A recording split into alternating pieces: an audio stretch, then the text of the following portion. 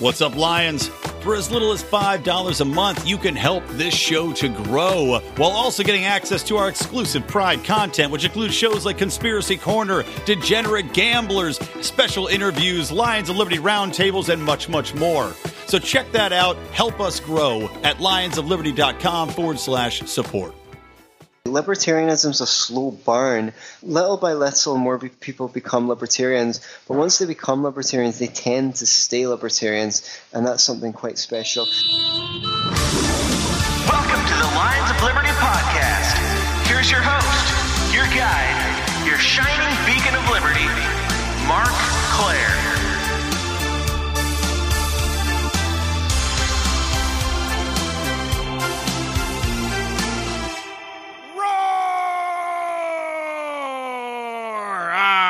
Yes, that is me letting out my frustration via a Liberty roar, which I think is a much more healthy way to deal with frustrating times than all the many other destructive ways we could possibly deal with frustration, whether it's punching a wall, breaking furniture, drinking a bottle of whiskey, that sort of thing. I'm not going to do any of those things today. I'm just going to give you a quick roar and a quick update. For those of you that are able to hear this, that's how frustrating this is. I'm not even sure how many of you are actually hearing this episode here on Monday, but we are having issues with our host, with Podbean. Our feed has been dysfunctional since last Friday when Adam Kokesh's episode dropped, so that has been a very frustrating experience. Some of you are listening on YouTube, and you will all be able to continue to find episodes on YouTube, and this feed will get restored one way or another, even if it means we have to go to an alternative host. We are hoping to sort this out very soon, but I did just want to let you know, we are definitely equally, if not much, much more frustrated than those of you who have been trying to listen to these episodes. But again, please head over to youtube.com/Lions of Liberty. That's our official YouTube channel. Everything will find its way there. So if you're not able to access the RSS feed for whatever reason, you can always head over to YouTube. I know it's not as convenient to listen on YouTube, but they will be there, and we will get things going back to normal very, very soon. In the meantime, this is the 345th episode of this program. This program that will continue through all the frustrating times. That also means you can find today's show notes over at lionsofliberty.com/345. Luckily, I recorded today's episode with my good friend, Anthony Samaroff, well before I had hit these frustrating times with our podcast. So I'll have a much more calm and even tone once we get into the interview. Speaking of which, let's do that. All right, my guest today is the co-host of the Scottish Liberty podcast. He also hosts the Be Yourself and Love It podcast. My friend Anthony Samaroff is here with me. Anthony, are you ready to roar? I feel positively brimming with roars. I'm so excited to speak to you today, Mark. Thank you so much for having me on the Lions of Liberty. Roar! Awesome, man. Brimming with roars. I like that phrase. I'm going to have to start using that one. Well, yeah, just great to be on your show, and I've been following your rise and rise. You're doing really great work, so it's very exciting for me. Awesome, brother. I appreciate it. And, we've been talking over the past few months, so I was glad we were finally able to, work something out here to do a podcast together. And you're actually, I believe you mentioned before the show, you're actually visiting the U.S. right now.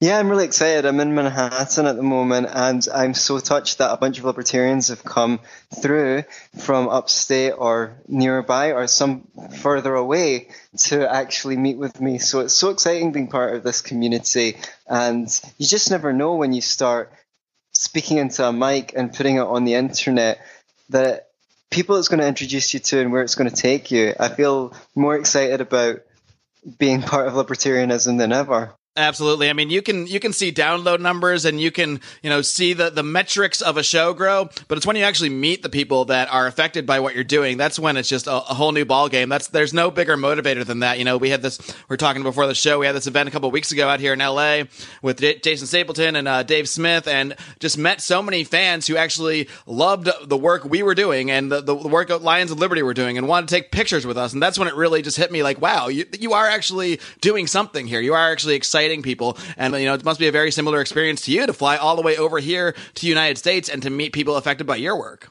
Yeah, it's absolutely crazy. You just never... People are actually inviting you into their life to spend some time with them because they think what you've got to say is valuable.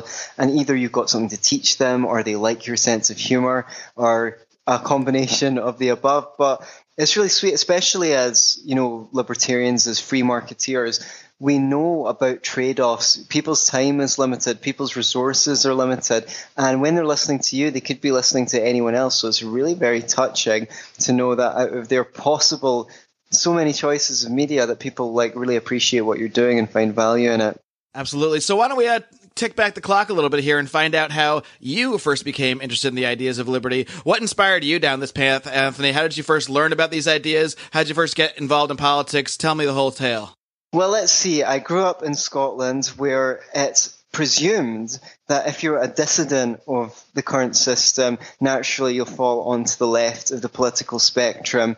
And I certainly had views on war, civil liberties, and that were quite considered left-wing, but are actually very congruent with libertarianism. But on economic issues, I guess I was what you'd call a progressive in the United States, but we didn't call it that here. I thought I was a lefty. Not very left. I still believed in a market economy, but I probably would have, if I'd been informed enough, advocated for something like Denmark, or so regulated capital. I thought the excesses of capitalism had to be regulated by the government, and I basically thought that capitalism was essentially a system of self-interest and greed, and not self-interest in the excellent way that Ayn Rand explicated it, or Adam Smith talked about how we get our stuff because the baker self-interest rather than because the baker likes us and wants to make us some bread, but in the pejorative, in the pejorative term. So that was natural. It was natural as a dissident. I thought there was problems in the world, so naturally I must be on the left. And I don't know, I read things like in the ballpark of Michael Moore and a bit further left than that. But I was quite a free thinker as well. I remember being on the internet and coming across an advert from some gun advocacy group that said, let's talk about gun control, and basically put forth the proposition that gun controls may seem to make sense, but they just disarm good people, leaving only criminals with guns. And it also put out a figure that 100,000 crimes are stopped a year by law-abiding citizens carrying guns. I think actually the true number is a lot higher than that. So that was compelling to me even then. I was like, oh, my ears pricked up. Oh, well, maybe I'm wrong about that. And I got into conspiracy theorists, and I was wondering why the left never talked about something like the Federal Reserve, which was so blatantly an abuse, or that central banking here. Here, of course, we've got the Bank of England, which fulfills the same function as the Federal Reserve does in the United States. So I was quite eclectic, even though I would have put myself on the left of the political spectrum. Then I started putting out videos on YouTube. This must have been circa 2007, from a progressive type point of view. And then Ron Paul busted onto the scene, and all these libertarians started gate crashing my YouTube channel, arguing with me and sending me, watch this video, watch that video. With hashtag Ron Paul 2020 or whatever, or Ron Paul 2012 at the bottom. It was 28. This was 2007. I've been a libertarian for almost 10 years. So Ron Paul was the first right-winger I'd ever seen who was against the wars abroad. Of course, under the Bush era, it was much easier to be on the left because you saw all these evil neocons doing all this stuff that was so blatantly evil. They were the perfect villains, really, at the time. Right.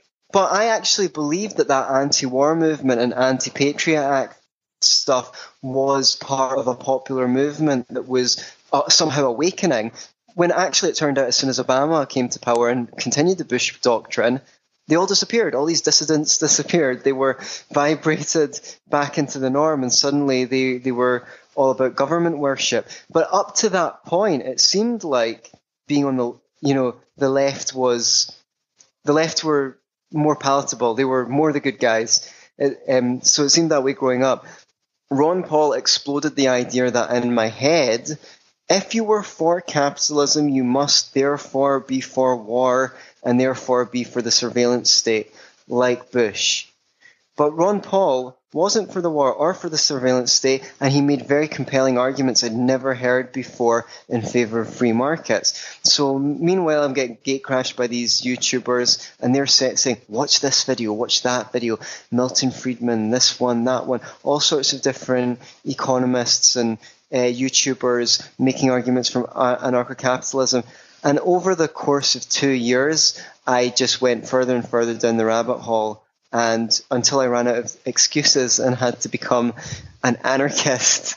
And around that time I was in college, I was studying political philosophy, and I got to write an essay which on whether the state of nature would be chaos as John Locke and Thomas Hobbes believed or not. And that was an awesome opportunity for me, awesome timing for me to really organize my thoughts and why I no longer believed in the state as a benign entity. And it somehow went along the lines of all of the problems that people presume that we have between individuals only scale up to when you add the state.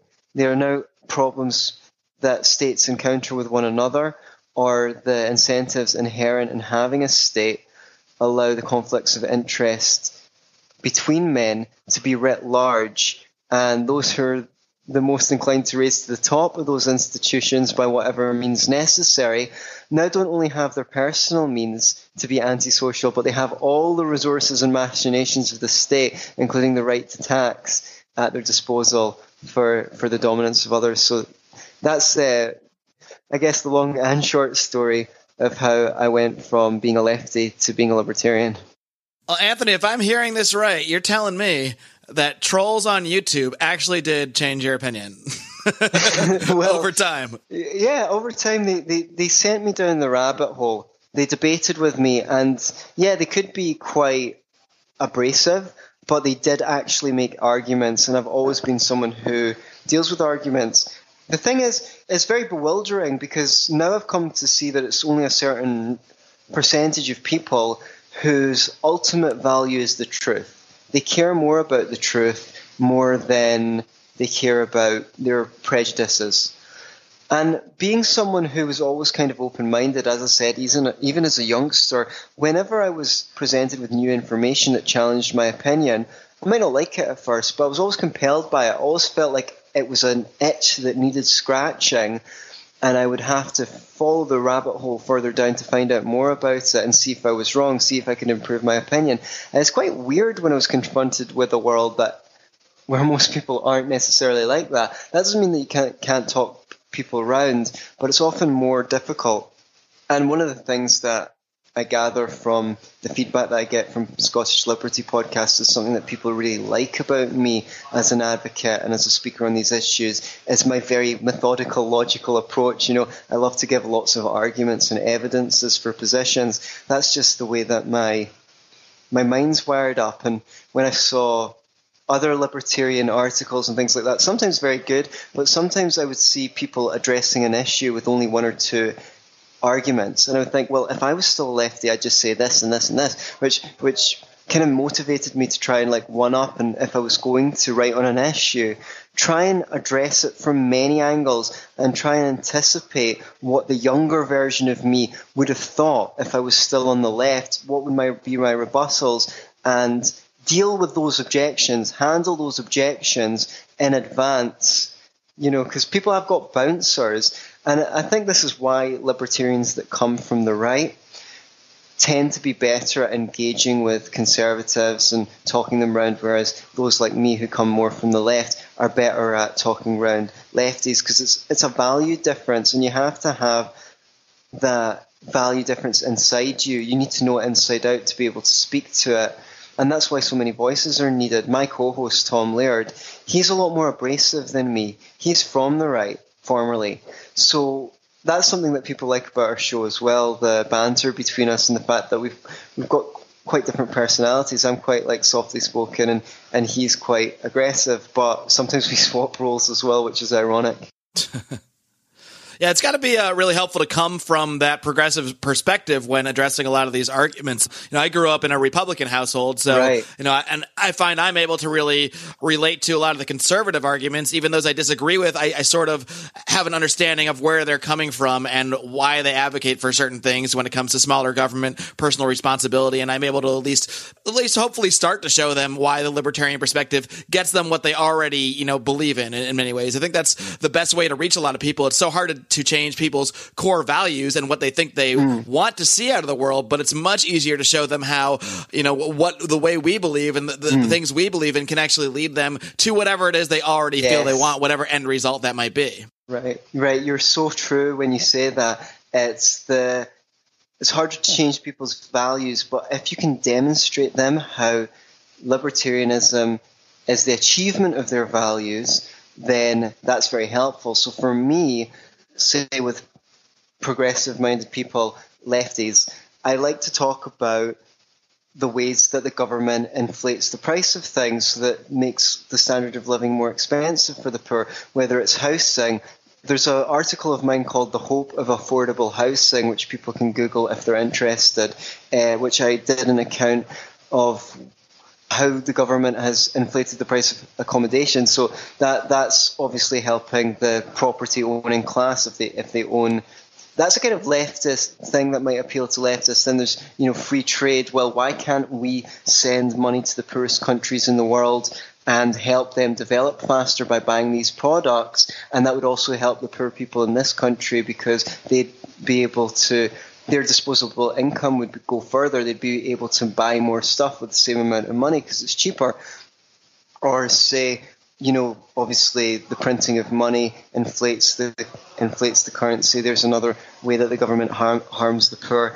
You can talk about how regulations inflate the cost of goods, or even better still, if you can give examples of how regulations favour already established businesses and make it difficult for small businesses who can't afford the accountants, the lawyers and so forth to compete. You want to show the compassionate face of libertarianism to people who are coming over from the left.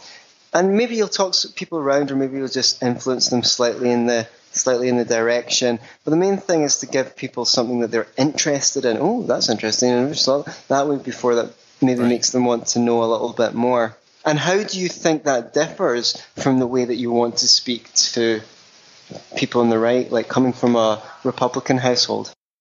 Yeah, it's hard to say because I think the values I was raised hearing about were more focusing on sort of the personal responsibility aspect and small government allowing people to have greater freedom and therefore to take greater responsibility upon their lives. So I think that's the sort of thing I would focus on. I grew up in that Republican household, but I've also lived out here in California for 14 years. So now at this point, I think at this point in my life, I'm probably more inclined to speak to the progressives about things just because conservatives don't exist in my world. They're somewhere here in California. I think there's a few in Orange County, but it's mostly progressive-minded people. But at the end of the day, you can use a lot of the same conversation tactics in the sense of, who doesn't want freedom? Who doesn't think freedom's a good thing? Personal freedom in their own life, but only you might focus on different things with the left than you would for the right. So for the right, you might focus on, your right to own a gun. That's a personal freedom you should be allowed to express. Whereas you might get to that eventually with the lefties, but it's probably not the place to start. You might want to start on the right to love whoever you want. You might want to start on freedom to travel, on immigration, stuff that they're already going to agree with your end position on most likely. And then that at least warms them up to the fact that, okay, we're kind of on the same page, at least on this aspect. We're not enemies. Once we start approaching the conversation as enemies, as opponents we're looking to defeat, we're not going to win anybody that way because then you put someone on a sort of a battleground. And when you're on a battleground, there has to be a winner and a loser, and no one wants to leave feeling like the loser. Yeah, no one wants to back down, so it's so important to find some common ground and say, well, here's some values we have in common. You tell me how you believe those values can be achieved, and I'll tell you how I believe those values can be achieved. One of the most wonderful things that you can do if you enter a debate is before you argue or correct anything the other person says, paraphrase their position, what you've heard them say in your own words, and say, have I got you right? and give them a moment to add anything. Once people feel like they've been heard and understood by you, they become much more receptive. Another thing is if they express an opinion that you disagree with, before kind of shooting it down, ask them something like, how did you arrive at that position? Why do you believe that? Based on what evidence? Not in an aggressive way, but in a curious way. Because see, once you give people the opportunity to explain how they arrived at a position, you'll understand their thinking better. It'll be easier to find the right way to engage with them. But also they feel like you're genuinely curious and engaging with them, not trying to pour your superior knowledge into their head. We all love... Which is very something many libertarians tend to want to do.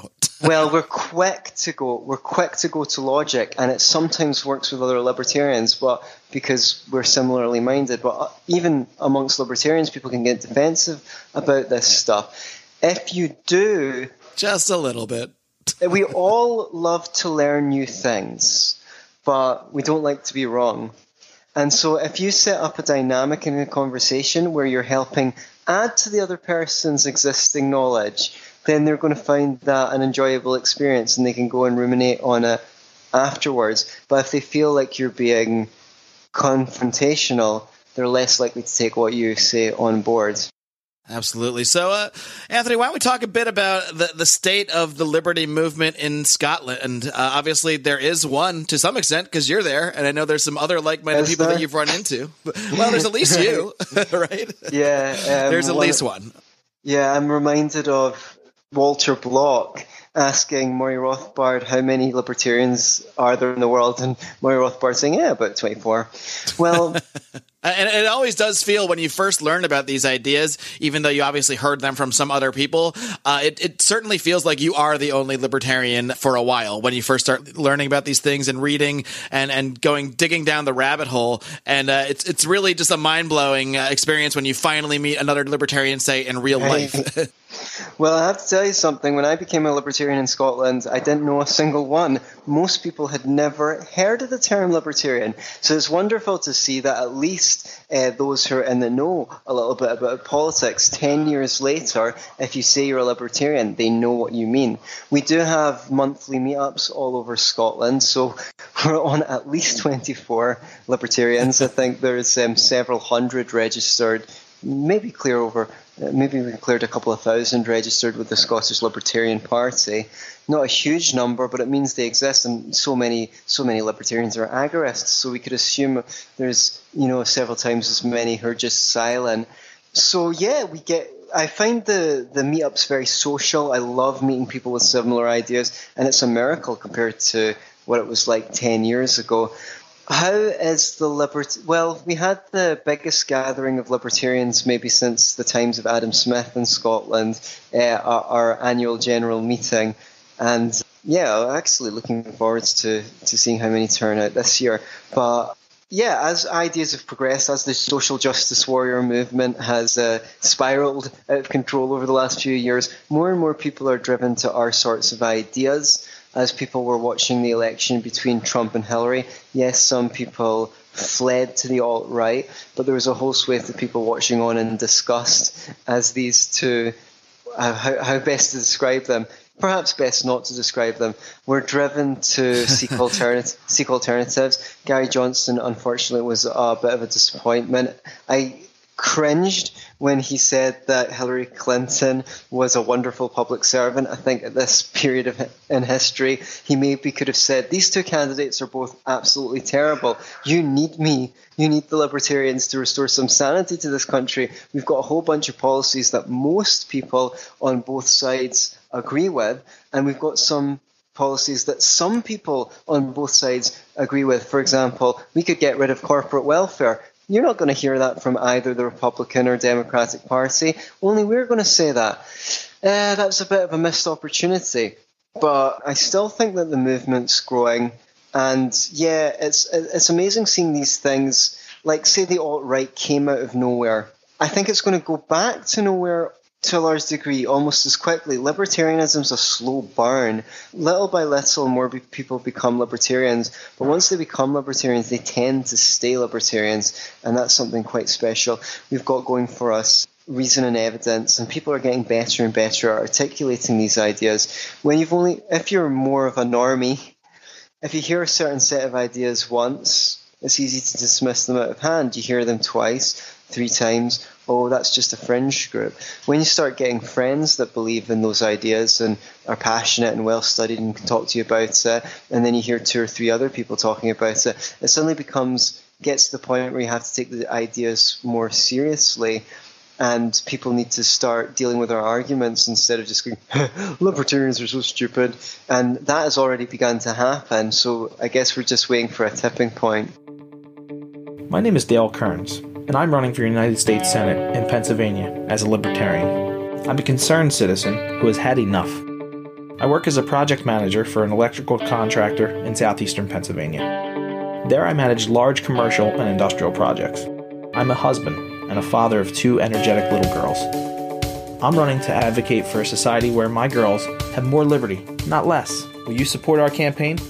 Unlike my competitors, I'm not a career politician. I don't have millionaire and billionaire donors. I'm running for Senate in Pennsylvania because I want to take the message to Washington that we want government out of our lives. Will you let me be your voice? Let me be the voice that says, we will not walk quietly down the road to serfdom. The voice that says we need free market solutions. The voice that says we need to end the failed war on drugs. The voice who will fight for the forgotten man, non-violent offenders wasting away in prison, and addicts who are afraid to speak up and seek the help they need. We are seeking members for our campaign team. I encourage you to apply. We need donations to help us spread the message of liberty across the state. We can go on hoping for liberty to happen, or we can fight together. I hope you choose the latter and join me today. Find out more at DaleKearns.com. Paid for by Dale Kearns for office. What is sort of your approach to speaking to your fellow Scots? Is that what you call yourselves? I believe that's correct. Scots. About the ideas of liberty. I mean, how do you even is there sort of a similar mindset where there's sort of a left and a right in Scotland? Is it kind of the same where it's hard? You sort of have to break through that initial mindset of left and right to even get involved in the conversation. And then, what sort of issues do you find you're able to resonate, the most with your fellow countrymen?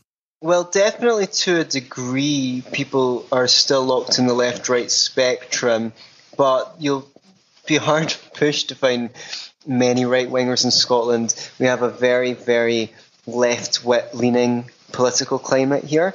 I don't know if that's because being more conservative is associated with being English.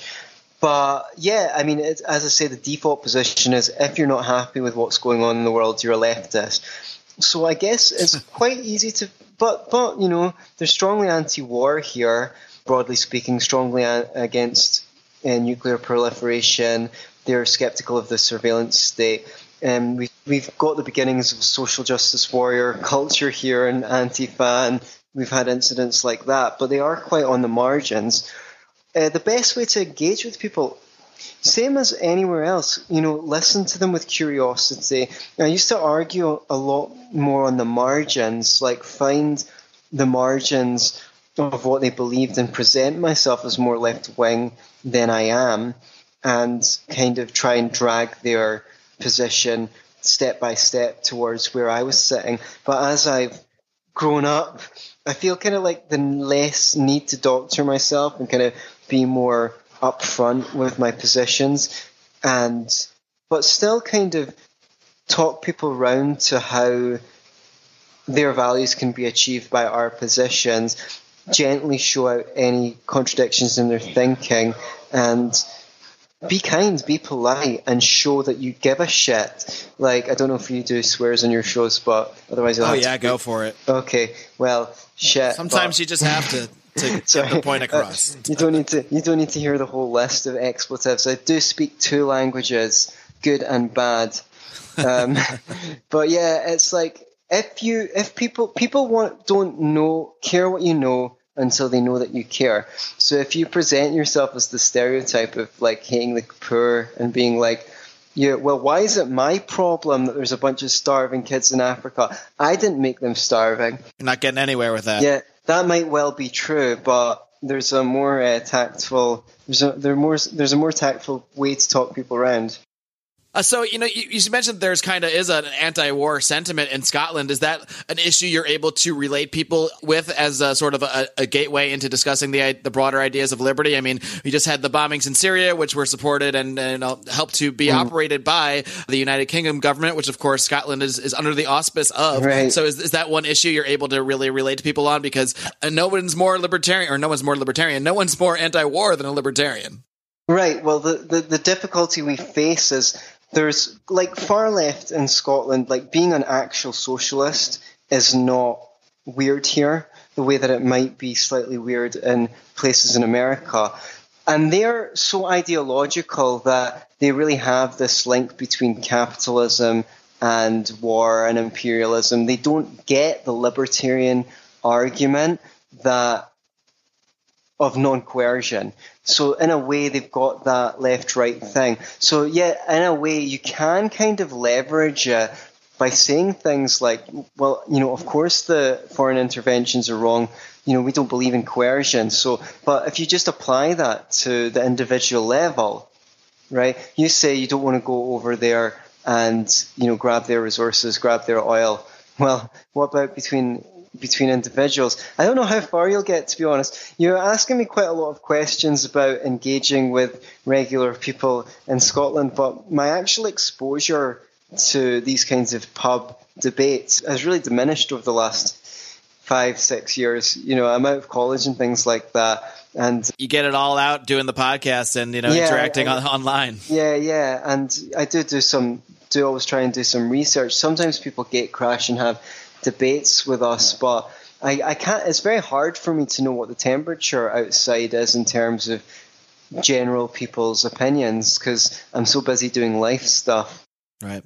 Well, one more topic I want to talk to you about here, this Count Dankula. Just as we're recording this, he was just sentenced today. Of course, we've talked about this on our show before. I think a lot of listeners are familiar with the case. Why don't you sum it up really quick? This guy that trained his pug to do Nazi salutes, which is it's stupid and terrible. But even me saying it out loud, I have to laugh because it's so. I laughed about it. It's ridiculous and silly too. But one issue I really have with the way that things are going in the United Kingdom. I actually spent about 6 months living there back in college, way back in the day. But this thing where there really seems to be a real crackdown on speech. Now, of course, every time they do a crackdown on speech, it's under the auspice of quote unquote hate speech. Problem is, how do we define this, and how is hate speech defined? And the answer is very, very, very subjectively. So why don't you just tell us what's going on with this Count Dankula? Why is it more hateful than saying that someone should be put away in jail for saying something? I mean, right.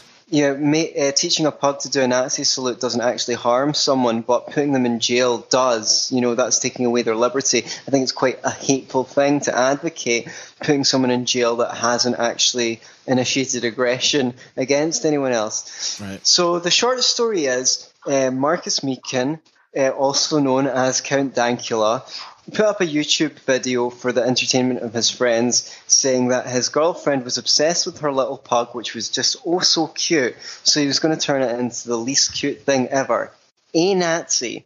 And he trained the dog to raise its paw as though making a Nazi salute to the buzzwords, trigger warning, gas the Jews, and trigger warning, Sieg Heil. He went on holiday. Meanwhile, this video was going viral, and when he came home next day, none the less aware is that the police turned up at his door, and he was arrested under hate speech laws. Now, crazy. For 2 years, they dragged him through the courts. Lord only knows what public expense, because they don't have anything better to do with our tax money than take him through the courts for 2 years. They don't have any rapists to catch or murderers. They don't need to enforce property rights or anything like that. No.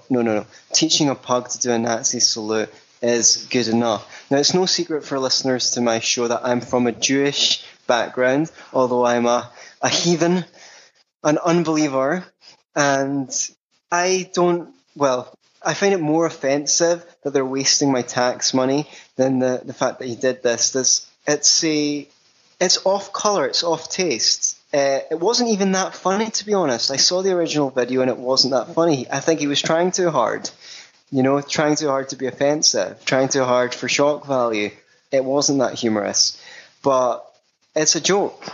If YouTube doesn't like it, they can always take the video down. They're well within their rights to do that. It's their platform. If people don't like it, they can write to their papers saying what a scumbag he is. They can ignore him. They can choose not to tell him stuff. They can write to the papers. Do you know what I mean? But to actually threaten to put someone away in jail, now I think the courts really knew how ridiculous this is, but they didn't want to lose face by backing down. So they extended the trial over 2 years, and they said that even though he clearly prefaced the video by saying, I'm going to turn the dog into the least cute thing ever, a Nazi, and it was clearly rabble-rousing, that his intentions, what he said his intentions were irrelevant. It was to the court to decide what his intentions were. So apparently they've got the X-ray vision to see into his heart and his head and decide what his motives were. Now, he was sentenced just today, 23rd of April 2018, Monday. And here's how the hilarious thing, ridiculous, however you want to put it. They sentenced him to a fine of £800, circa $1,200, right? With no jail time.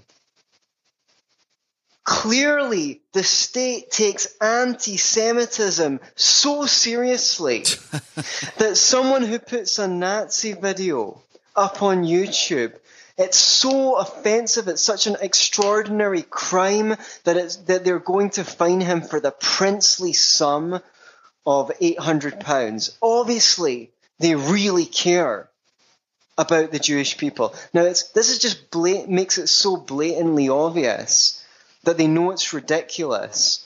That if they put him away in prison, it would spark mass protests and things like that, and people would not be very tolerant of it. The media backlash might be huge or something like that. Do you really think there would be a big backlash if he was actually jailed for this? Is that if he was jailed? I don't. Well, I mean, I know there would be online. I'm just wondering how much there would be there. I can't say why else. I can't say why else they didn't jail him, because they obviously were just dragging him through the court because they didn't want to lose face by acquitting him and saying no, this is stupid. How humiliating would it be for the police if they'd acquitted him? So yeah, maybe they're just sending him off with a slap on the wrist, hoping that no one pays attention.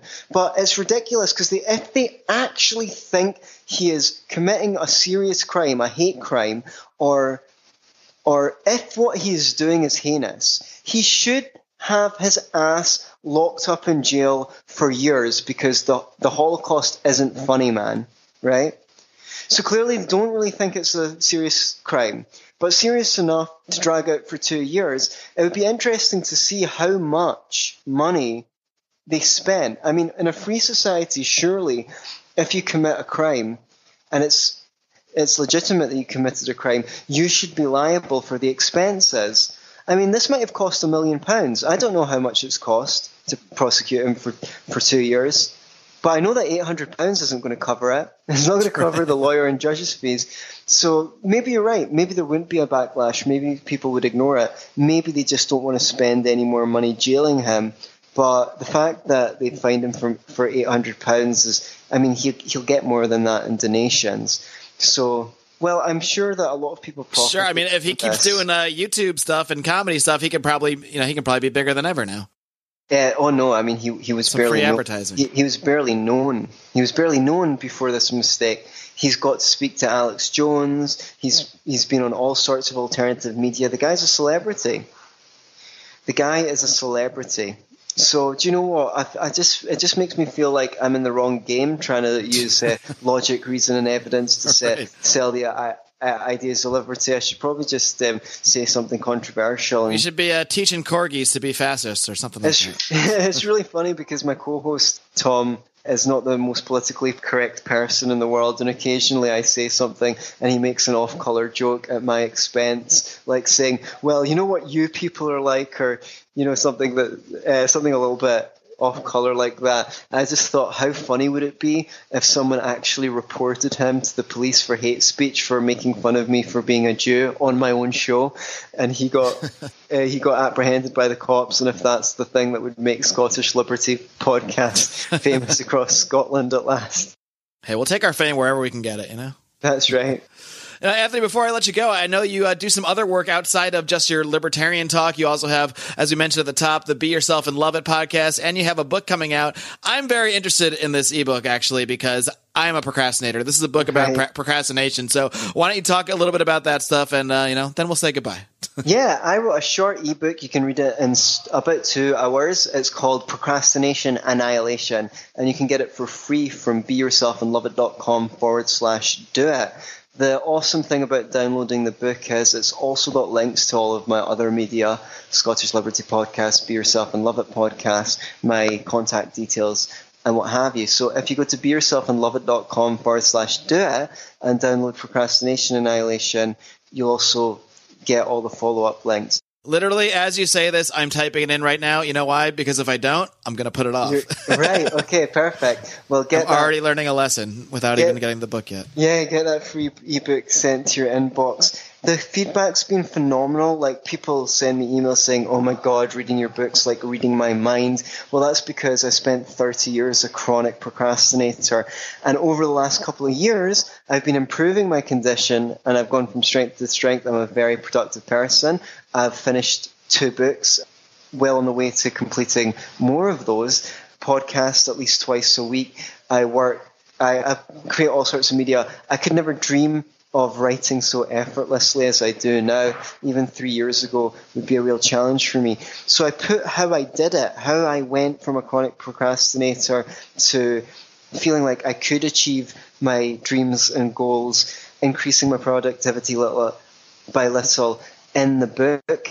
And it's a very pragmatic method. There's no woo-woo or magic thinking. It's not a magic wand. It won't turn you from a chronic procrastinator today into an extremely productive person tomorrow, but it does have a pragmatic and practical method for becoming slightly less procrastinatory and slightly more productive every day. And over the course of 3 months, you will notice a massive difference in your productivity if you put the methods that I put in the book into practice. It helps you design a program and gives you all sorts of techniques, tricks and tips to stick to that program, and you'll even see a difference in a couple of weeks. Obviously 3 months isn't enough to cure your condition. Even if you're quite productive, it'll help you become even more productive, but it's definitely enough to see the difference and know that you've got the hang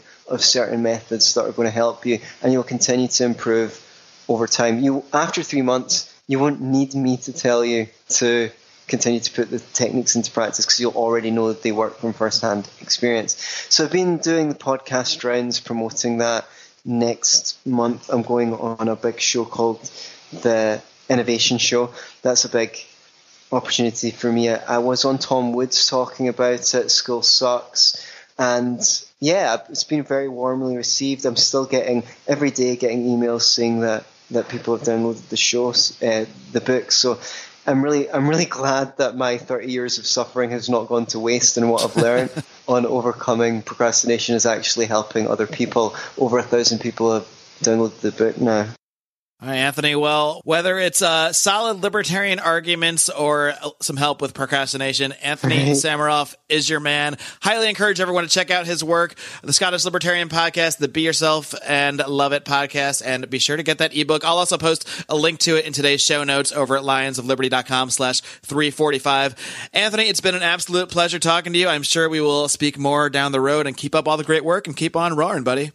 Yeah, thank you very much. Thank you so much, Mark, for having me on your show. It's really exciting to be on Lions of Liberty. It's been on my radar for quite a while, so I was really thrilled, and I hope to speak to you again. You keep on roaring. Oh, I will, buddy. Take care, Anthony. It's been a blast. Bye-bye. All All right, folks, I hope you enjoyed my conversation with Anthony Samaroff, and I do feel a little more calm than I was at the beginning of the show now that I have gone and re-listened. I'm doing real-time editing here, re-listened to my conversation with him and the soothing sounds of liberty spoken with that nice Scottish twang, if you will. It's it does something to me. It's kind of like going out and doing some yoga. I don't know. But I seem to feel a little calmer now, so now I can just calmly tell you, and thank you, first of all, thank you to all of you who have stuck with us through the last few days. I know many of you have been sending us screenshots. Why isn't this episode playing?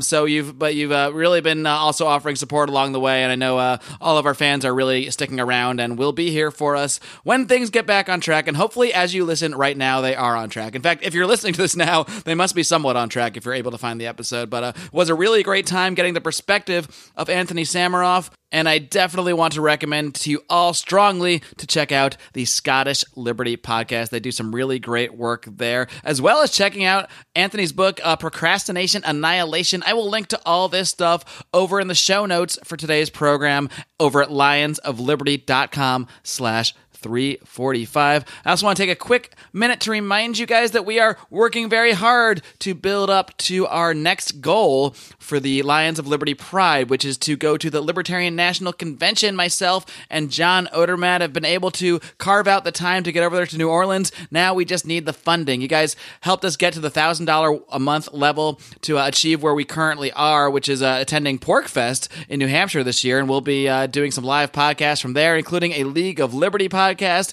as well as hopefully a live Electric Liberty Land, and of course, the Libertarians in Living Rooms Drinking Liquor Whiskey Challenge Edition. That one is going to be, it's going to be interesting, folks. That's all I know. So you guys have sent us there. We're very excited about that, but we want to do even more. So we just need a little tick up in funding, not only to go to the Libertarian National Convention in New Orleans and bring you some coverage from there, but also to deal with this server issue. We might actually have to be changing hosts or upgrading a plan. We're not really sure. A lot of things are in the mix, but either way, it's going to cost some more money. So we can always use your support. Of course, you can also give a one-time donation via PayPal. If you go over to lionsofliberty.com, over on the right-hand side, you will see a link to donate to us that way. You can also donate via cryptocurrency, various cryptocurrencies, all by heading over to lionsofliberty.com/donate. Of course, if you don't want to chip in any funds, you're low on cash, that's all good. Simply sharing this program, of course, hopefully when you're sharing it, people are able to actually access the feed, but just telling people about the show, sharing the ideas of liberty, and talking about this stuff with people, you know, that's really how we're going to change things little by little, and slowly turn more people into libertarians, as Anthony and I were kind of discussing a little bit earlier. So we can't do it without your support. The only reason we keep showing up here 3 times a week, even if our server and our feed isn't working, is for you guys to help spread this conversation and spread the ideas of liberty. Of course, my friend Brian McWilliams will be bringing you your weekly shot of comedy, culture, and liberty this Wednesday on Electric Liberty Land, while John Odermatt will be wrapping up the week with his look at the broken criminal justice system on Felony Friday. Be sure to keep tuning in, folks. You keep doing that, and we'll keep showing up one way or another. That I promise you. Until next time, live long and live free.